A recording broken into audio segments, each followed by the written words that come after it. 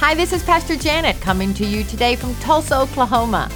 Another saying my mama quoted countless times as I was growing up is this: if you don't have something good to say, then don't say anything at all.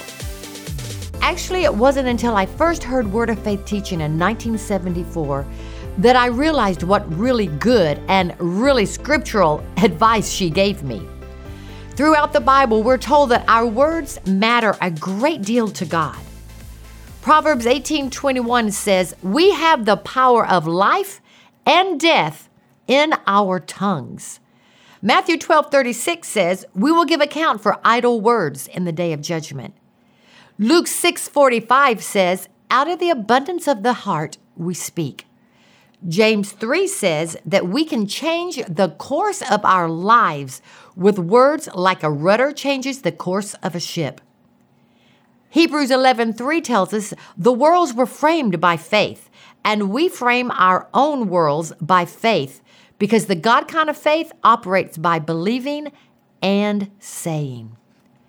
Believing is as easy as breathing for a believer. Romans 10:17 says that faith comes by hearing and hearing the Word of God. If it's a strain or a struggle to believe, we simply have not heard enough of God's Word. Then 2 Corinthians 4:13 says, "Since we have the same spirit of faith, according to what is written, I believed and therefore I speak, we also believe and therefore speak." Words are containers of our faith, and as we speak them, we release faith to work for us. Jesus himself said saying is pretty important. "For assuredly, I say to you, whosoever says to this mountain, be removed and be cast into the sea, and does not doubt in his heart, but believes that those things he says will be done, he will have whatever he says." Did you notice that Jesus referred to saying 3 times more than believing? Why? It's because most of us need to focus 3 times more on what we say than what we believe. So make your words containers of faith and start speaking to mountains today.